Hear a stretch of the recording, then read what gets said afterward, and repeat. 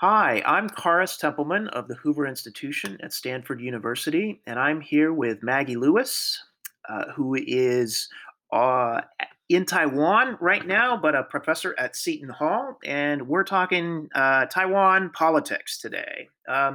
Maggie, the big issue right now in Taiwan is an outbreak of the COVID virus. And Taiwan's done a really good job of controlling this for over a year, and now they've had their worst outbreak on record so far. Can you walk us a little bit through what's been going on in Taiwan? Yeah, so we came back here last July as part of the sort of the COVID refugees, having done several months of home slash remote schooling of kids in New Jersey, and it's been a great run, and I think the outbreak now is for those of us who spent time in sort of lockdown or soft lockdown is kind of kicking up some deja vu. But for people here, there was a scary time, of course, when COVID first hit.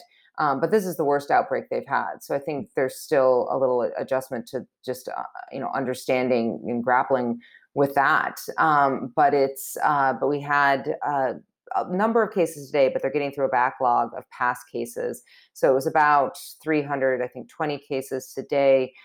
Some hopeful news that the positivity rate on the tests is going down. So Chen Shizhong, the rock star health minister, seemed to be at least not thinking that this was spiking out of control, and hopefully was something that was stabilizing. But that flattening the curve is not the same as actually diminishing and getting that slope going down. Yeah. So, what's the mood in your circles, the people you know well in Taiwan? Are people really freaking out? Are they, keep calm and carry on, or somewhere in between? The most furthest I've gone is what kind of a U-bike will take me. We're walking the dog, so hanging out. So Yeah. the local to-go owners, that we hang with. But listen, people are wearing their masks. We live right across the street from a hospital. There's definitely testing going on, but we're up in Tianmu. We're not near the site of the worst of the outbreak, but it is, it's all over Taiwan, smaller numbers, other places, but it is not just contained to Taipei and Xinbei Shi. So I think people are definitely, when 2 o'clock approaches, which is the time of the afternoon press conference, blood pressure goes up a little bit. And two, it's been tough because we've also had a drought that's been going on, and that's been causing, particularly in southern Taiwan, huge problems. And then we've also had some rolling blackouts because of issues with the energy supply. And so the Tsai administration is getting a triple hit right now with drought, energy issues, and COVID. But you're the political scientist. I'm the lawyer. So what do you think of all this, Karis? Well, it's tough to be an incumbent right now for anybody who's trying to manage a pandemic outbreak like this. And I think the Tsai administration has had a great run. They've really handled this well so far. But you knew if they didn't get the vaccines, their luck was going to run out at some point.